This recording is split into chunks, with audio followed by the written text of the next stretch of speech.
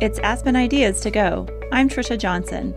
Each year, the Aspen Institute holds its annual Aspen Ideas Festival.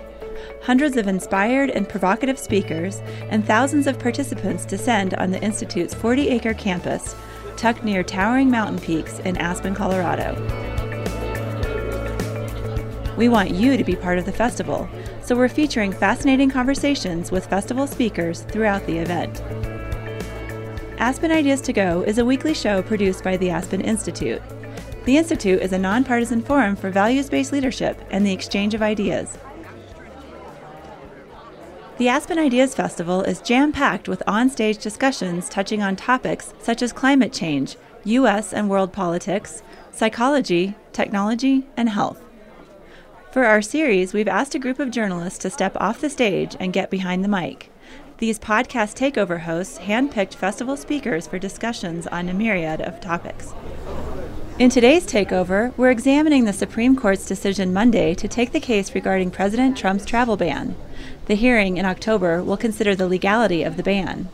At the Aspen Ideas Festival Tuesday, former U.S. Deputy Attorney General Sally Yates joined University of Chicago law professor Jeffrey Stone and former U.S. Solicitor General Neal Katyal to discuss the travel ban.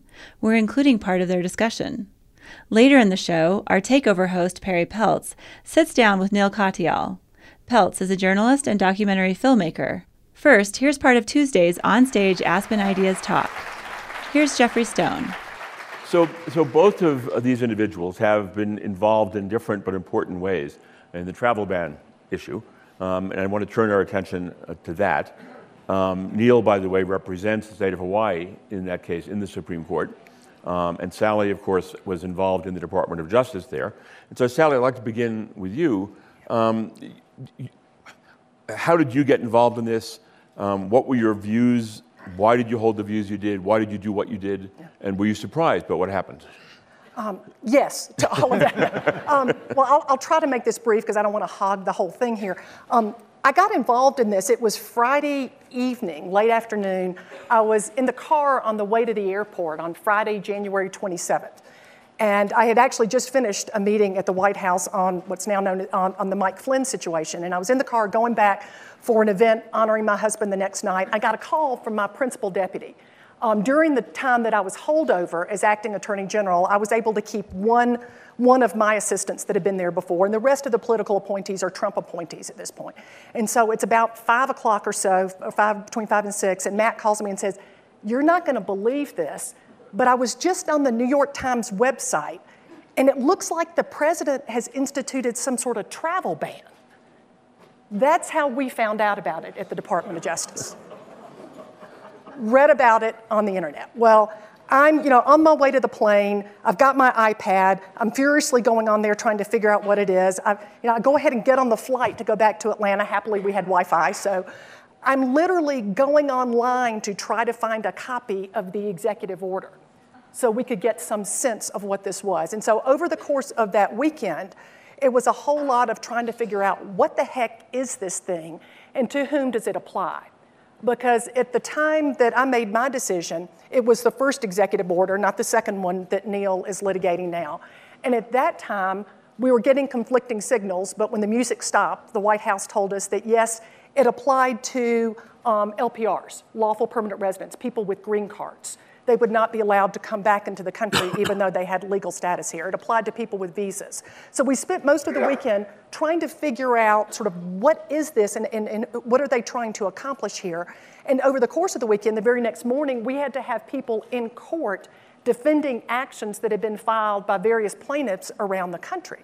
And so until we could get a handle of what this was and whether we thought it was lawful, my instructions were you can defend on procedural grounds, meaning if a case has been mooted out because someone is admitted, you can defend on procedural grounds, but we're not going to take a position on the constitutionality until we have a chance to actually figure out whether we think this is constitutional.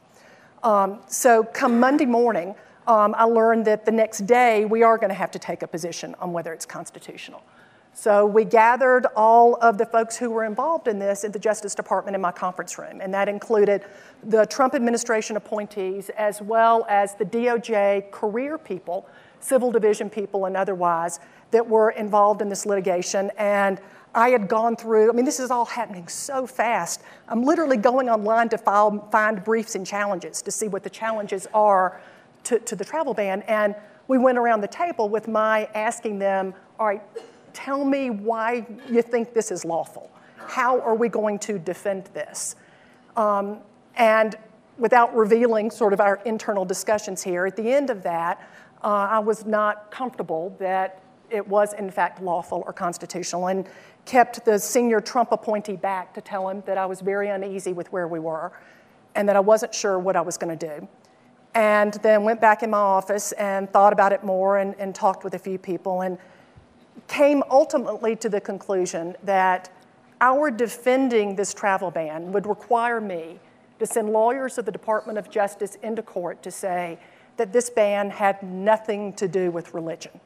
It was all based on national security, nothing to do with religion. And I did not believe that to be a defense that was grounded in truth.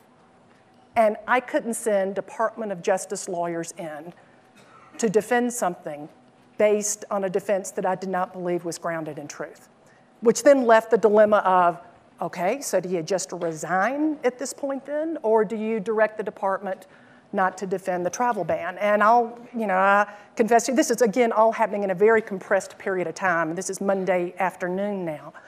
I went back and forth on that. There's certainly an argument, and I understand that some people think that I should have just resigned.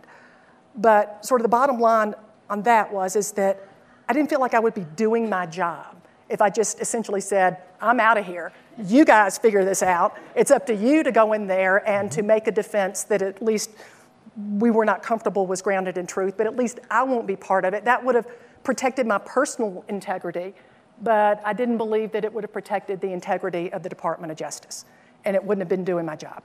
So I issued a directive to the Department of Justice, unless and until I was convinced that it was lawful, that the Department of Justice would not defend the travel ban.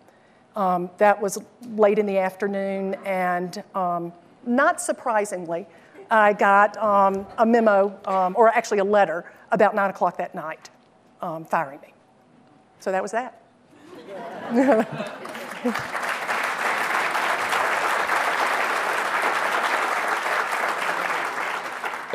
Are you aware of other situations where an attorney general or acting attorney general refused to obey the orders of the president?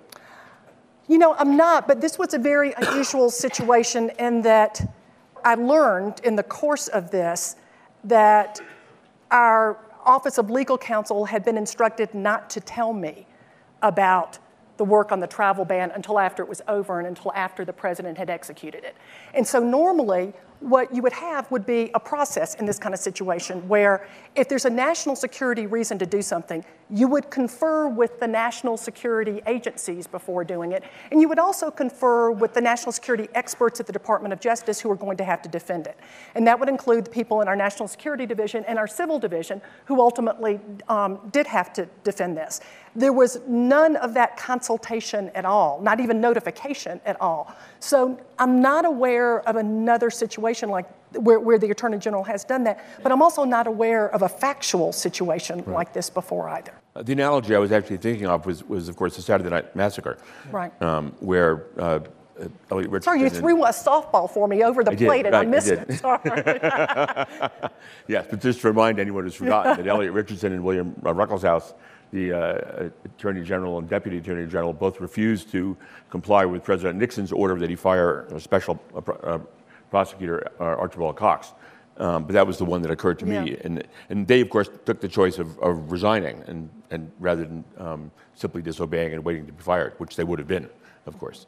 So Neal, as I mentioned, is representing the state of Hawaii in this case and in the Supreme Court. So why don't you talk a bit about your experience with the case and what's happening and what's going to happen and all that cool stuff. Okay, sure. And maybe before doing that, I just want to situate Sally's remarks within the role of the Justice Department. When you're the Solicitor General or sometimes the Attorney General, you have two kind of traditions which are not about zealously advocating for winning cases, but to do justice. Those two traditions are that you decline to defend something if you believe it is obviously unconstitutional, or you confess error in a case in which you won in the Court of Appeals and you think you shouldn't have. So every Solicitor General, I did this, and my Republican and Democratic predecessors did, they go to the Supreme Court and say, Supreme Court, that case that we won, we should have lost. So please grant this case, hear it, hear argument, and rule against the Justice Department. I don't think there's a better way of underscoring what Sally's initial remarks were about the role of the Justice Department in terms of being the public's lawyer, not the administration's lawyer, than that. And so I think Sally's, when she did what she did on Monday, she was harkening back to, I think, the best traditions of what the department is about. And resignation doesn't preserve that set of objections. It doesn't explain your reasons. So I'm glad that you wrote the letter that you did. Now, after that letter was written, various folks had these lawsuits, including the state of Washington, over the first executive order and after they won in the district court, President Trump, called them a so-called judge, the judge who ruled against it, and so on. It then went to the Court of Appeals and was unanimously struck down there as well. The president then pulled back, issued a new executive order a month later, and that new executive order is very much like the first executive order, except it has 6 countries covered. Iraq is now not covered instead of 7. It has a more extensive description of when someone can apply for a waiver, and it says in there that green card holders are now not covered.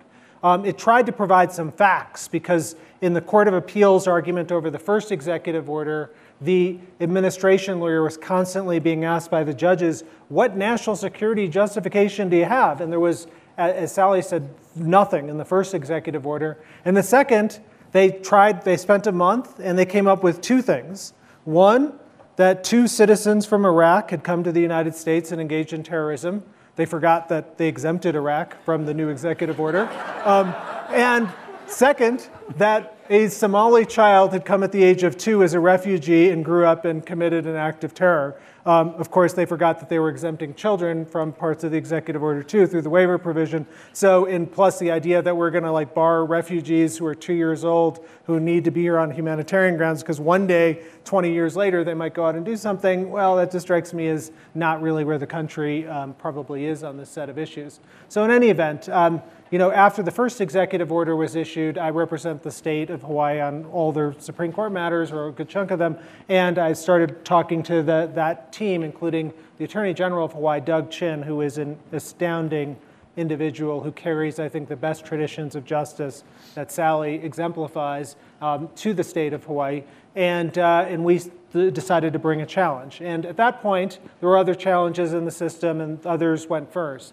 But for the second executive order, we were ready to go. We thought it was virtually the same. We filed the lawsuit right away and blocked it from going into effect on the day it was supposed to go into effect, March 15th. Then argued it in the Court of Appeals on May 15th, last month.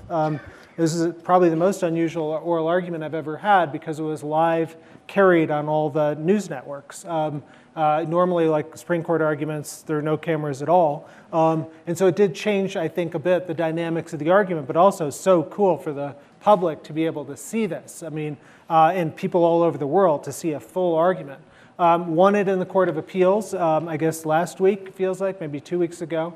And then yesterday we had a Supreme Court decision on this, and the details, it's a complicated decision. They've set the case for argument in the fall, so we'll argue it in the first or second week of October. But they did cut back a little bit on the injunction that the district court had issued in our case. The district court had said no travel ban, that is, the 6 countries, people from the 6 countries who were blocked from coming in, they said all of them could come in, plus the refugee ban, the block on refugees for 120 days, that was also something that the president couldn't do because, as Sally was saying, this was motivated by religion. And that's basically what the president campaigned on. He said, I think Islam hates us. I'm calling for a complete and total shutdown of all Muslim immigration. Even when he signs the first executive order, he reads the title, looks up at the camera and says, we all know what that means. And there were a whole bunch of other things that the president has done while president to reinforce the idea that this is truly a Muslim ban. So what the Supreme Court yesterday said is, that's absolutely fine, the challenge, we're going to let it stand for people who have some connection to the United States. So a refugee who's sponsored by a church group who's made contacts, or a University of Hawaii student who's coming, or we also represent the imam in the largest mosque in Honolulu who has a mother-in-law from Syria. All those people and people like them are fine, which is effectively actually everyone who is going to come in the 90 and 120-day period. So the president declared victory yesterday, and I guess it's a victory compared to his, resounding 100% losses up until now in every other court. But if those are the kinds of victories the president, has, I hope he has more of them. Because at the end of the day, it's a 6-3 decision yesterday from the United States Supreme Court saying the vast, vast bulk of the Muslim ban, the refugee ban, the travel ban cannot go into effect until they hear argument in October. And I am not aware of another instance in the United States history in which a president in his first 150 days has been told by the courts, you can't do something that you claim you need on national security grounds. I mean, that is an astounding thing to happen in the first 150 days and underscores why this panel is so important, because we are seeing an unprecedented threat to the rule of law by this president. And I don't think it's a Republican issue or a Democrat issue. This is just a pure constitutional civics issue. Former U.S. Deputy Attorney General Sally Yates was on stage at the Aspen Ideas Festival with Chicago law professor Jeffrey Stone and former U.S. Solicitor General Neal Katyal. Their conversation happened Tuesday, one day after the Supreme Court agreed to take the travel ban case. You're listening to the Aspen Ideas to Go podcast Takeover series. I'm Trisha Johnson. Thanks for listening. Our Takeover host, Perri Peltz, sat down with Neal Katyal after his Aspen Ideas discussion. Here's their conversation. I am so pleased to be sitting here with Neal Katyal.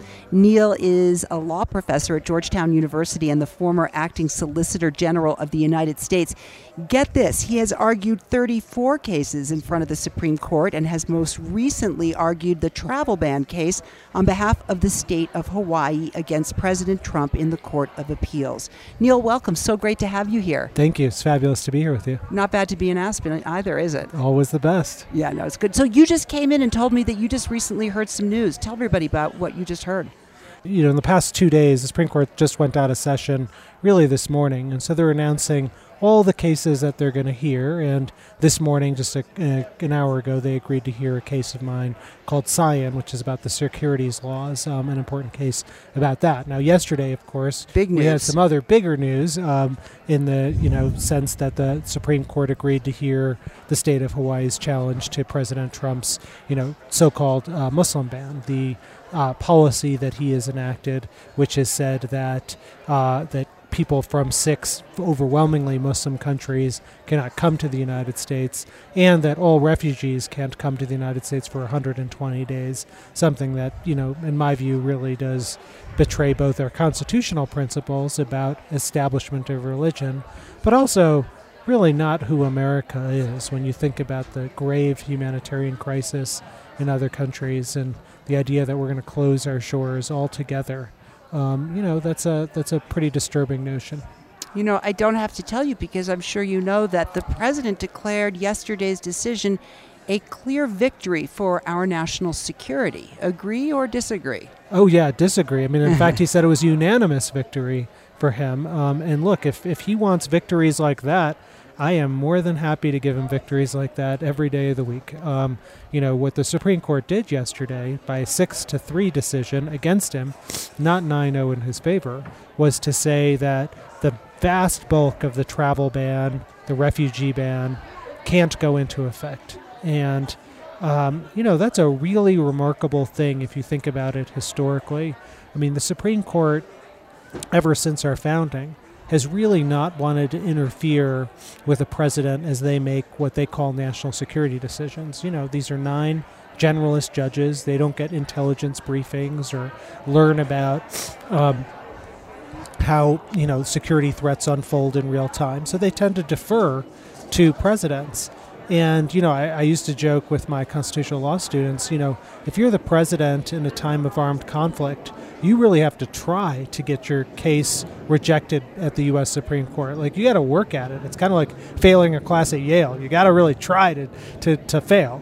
And, it's remarkable that here we're not even 150 days in to the new administration, and already the Supreme Court by a 6-3 decision has said, Mr. President, your travel ban, the vast provisions of it can't go into effect. That is a striking thing. Okay, but yet it was 6-3. There are 3. Tell us a little bit. Of course, one of them is Gorsuch, the latest appointment to the Supreme Court.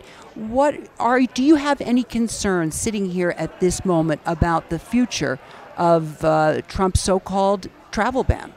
So, because the case is pending, my rule is to not, kind of proclaim I'm going to win or anything like that. I mean, certainly the White House and Justice Department have been saying such things, but that's not the way I do business.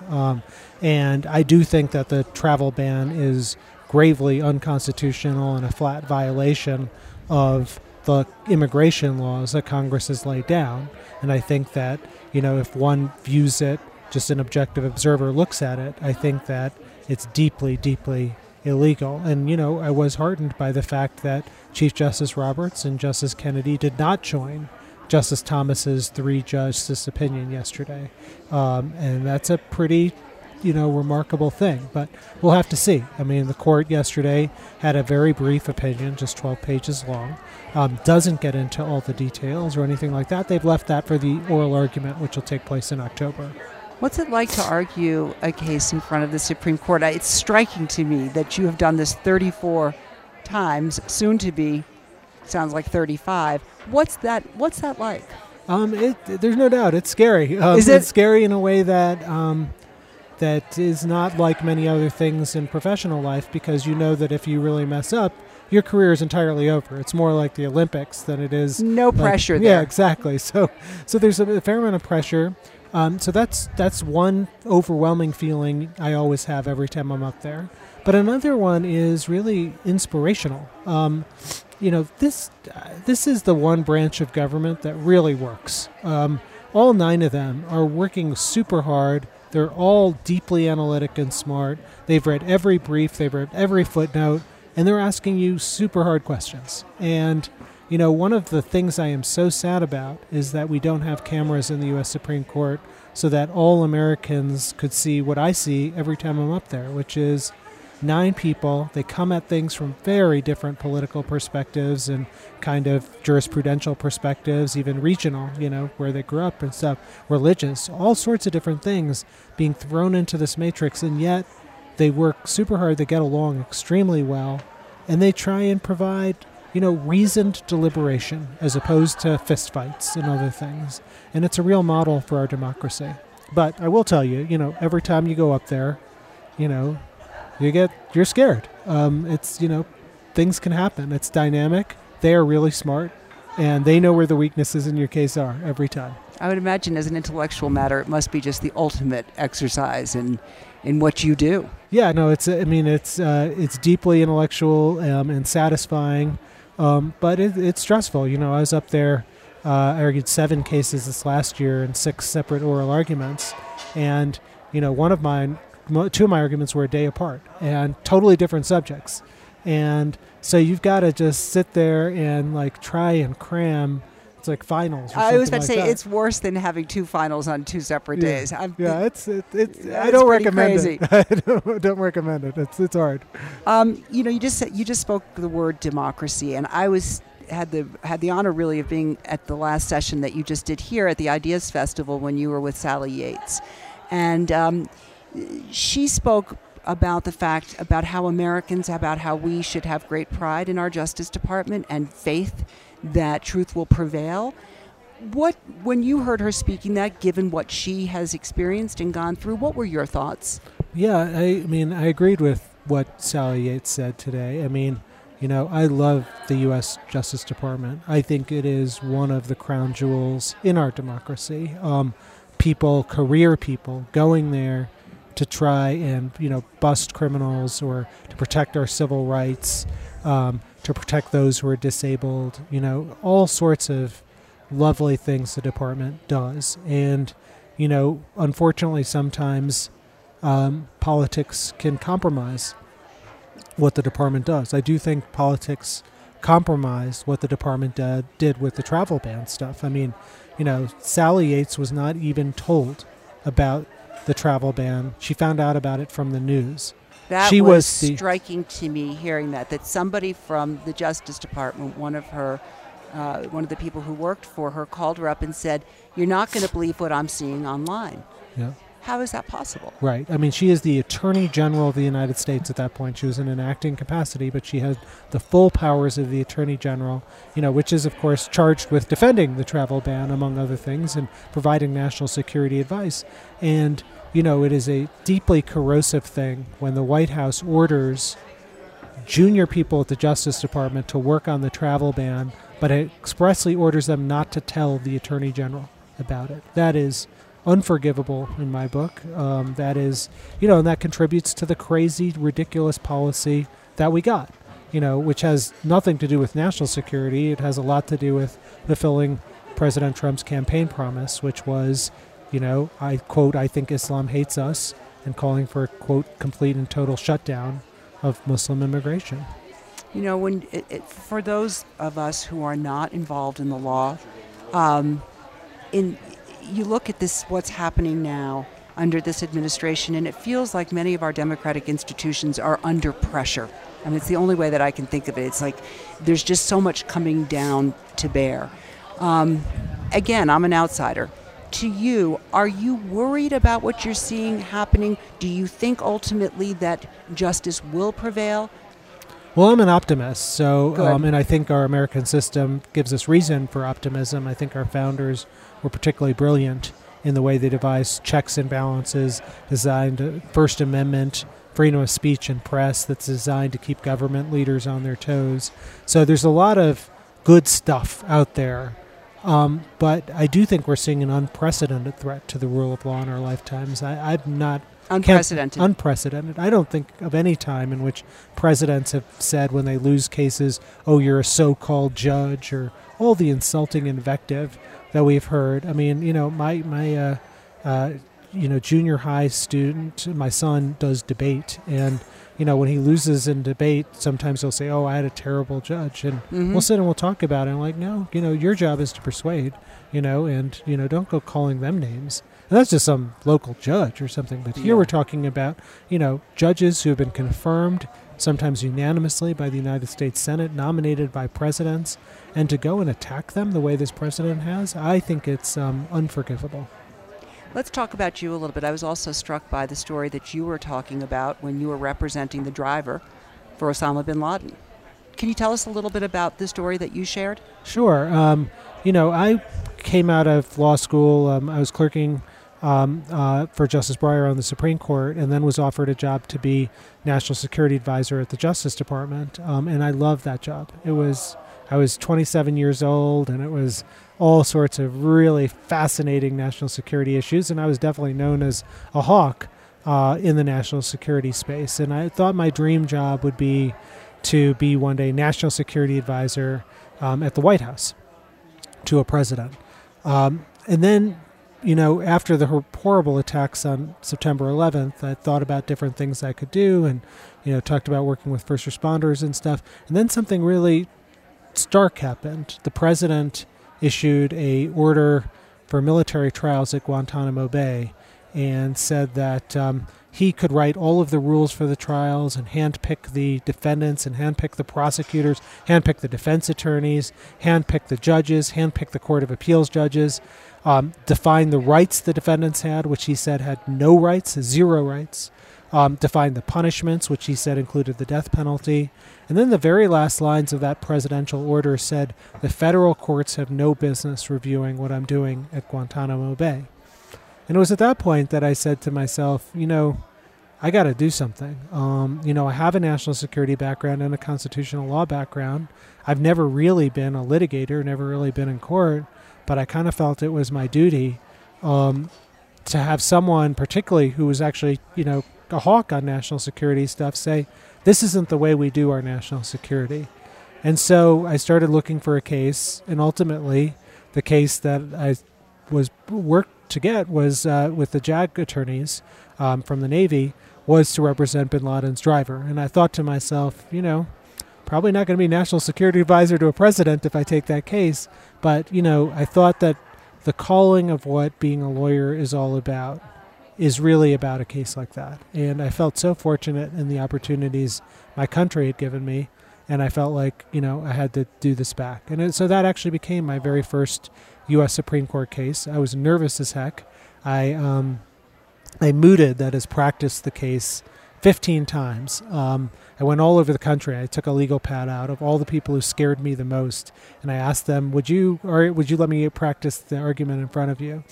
And then I did it, and ultimately we won in, 11 years ago tomorrow. We won that case, and it was, it shut down the Guantanamo military trial system, but it also said the Geneva Conventions applied to the war on terror worldwide, which meant that ghost prisons had to end, and waterboarding, and all sorts of things like that. And, I was at that point 36 years old, and had certainly never done anything like that before. But that started launching me in the direction of Supreme Court advocacy. It's interesting because I'd love for you to tell our listeners what that driver said to you, the question that he asked you when you first met him, because it is the question that I think many people in the audience had. Yeah. So, I'd been trying to meet the driver for 10 months, and ultimately, the Justice Department wasn't necessarily letting me go, but then I eventually got down there, and they made it hard. It was like a 30-hour trip door to door. But I get there, and he looks at me, and he kicks everyone else out of the room, the military attorneys, everyone except the translator. And I think he's going to yell at me because he's been in solitary confinement for 10 months. He hasn't seen another face. How is it possible to be in confinement for 10 months? So they had built him a kind of almost cabin, but from the outside. They made it look big, but actually it had all these false walls. So when you go in, it was a very small cubicle, but the media was allowed to take pictures, and so they're like, oh, he's living in this big house, but the big house actually had false walls. So it was a small little thing, and food was passed to him through a slot, and he was allowed 1 hour of exercise at night, 6 days a week, but the guards wore masks, so he hadn't actually seen a face. So I was worried when he kicked everyone out that he was going to yell at me, and certainly would have been his right. But he actually just said, why are you doing this? Why are you representing me? And it took me a long time to answer that because it's a deep kind of fundamental question. And I was good at the line-by-line arguments about why Guantanamo was unconstitutional or something. But, I hadn't taken that step back to say, what's this about? And ultimately, after about a minute, I told him, well, here's why I'm doing this case, because my parents came to this country from India, from another land, and they came here not because of the quality of its sports teams or the quality of its soil, but because of a very simple thing, which is they knew they could land on its shores and be treated fairly. Maybe not perfectly, but fairly, and indeed better than any other country on earth. And, I told Mr. Hamdan, the driver, that had always been my experience with the United States and why I'm so patriotic. I love this country. I mean, the country's given me everything. And I said to him, it was only when the president issued that Guantanamo trial order that I felt like that vision of America, my vision, my parents' vision, was really under attack, because what the president had done, for the first time, no president had ever done this in U.S. history. He said, if you are a foreigner, if you're a green card holder, like 12 million Americans, or if you're one of the 5 billion people around the planet, and you get accused of a crime, we can try you in these fake military trials at Guantanamo. But if you're a United States citizen, and you commit not just some little rinky-dink crime, but you detonate a weapon of mass destruction or anything, doesn't matter what, then you get the Cadillac version of justice, the American civil trial system. And no president ever done that. We'd always had one trial system, not two. And that, to me, was a fundamental violation about what America stands for.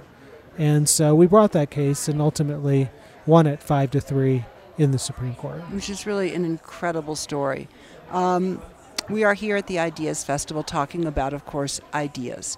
What is it? What's the one thing, one thought, idea that you would like our listeners to know? Well, I'm seeing so many children, particularly, Muslim children, feeling like what happened to our country, and so many other people saying that. And it is true, if you look at the president and his tweets, you can get a little bit saddened about where we are. And scared.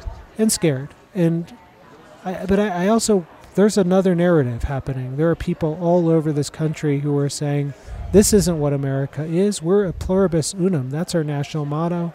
Out of many, one. And, you have technology companies and state attorneys generals and big other companies and, Republican national security officials and journalists, Republican journalists, who were saying, this is outrageous. This is an assault on the rule of law. It's an assault on what we stand for as Americans. And I hope that message doesn't get drowned out just because the president has a bullhorn. And, I certainly think it's my job to, educate the courts about what that message is about and what America stands for. But I think it's also, your listeners as well. I mean, these are issues that cut at the heart of what the American experiment is all about. And we can go in one of two directions, either in the direction of inclusiveness and e pluribus unum and checks and balances and the idea that no one leader has all the answers, or we can go in the idea that Trump has had, which is, I know what's best, and the federal courts can't even review what I'm doing because that itself, just hearing these cases, poses a threat to our national security. And, that's a ludicrous proposition. And I think all Americans, it doesn't matter what your politics are, should reject it. Neal Katyal. Neal, thank you so much. Thank you for your work, and thank you for your time today. Thank you. We appreciate it. Neal Katyal is the former acting Solicitor General of the United States and professor of law at Georgetown University. Thank you for being with us. Thank you. You've been listening to our podcast takeover series at the Aspen Ideas Festival. Thanks for listening. Make sure to subscribe to Aspen Ideas to Go on iTunes or your favorite podcast app, or find us on SiriusXM's Insight channel. Follow the Aspen Ideas Festival year-round on Twitter and Facebook at Aspen Ideas. Today's show was produced by Marcy Krivonen, Eliza Costas, and me. Audio engineering by Corby Anderson and SiriusXM. I'm Trisha Johnson. Thanks for joining me.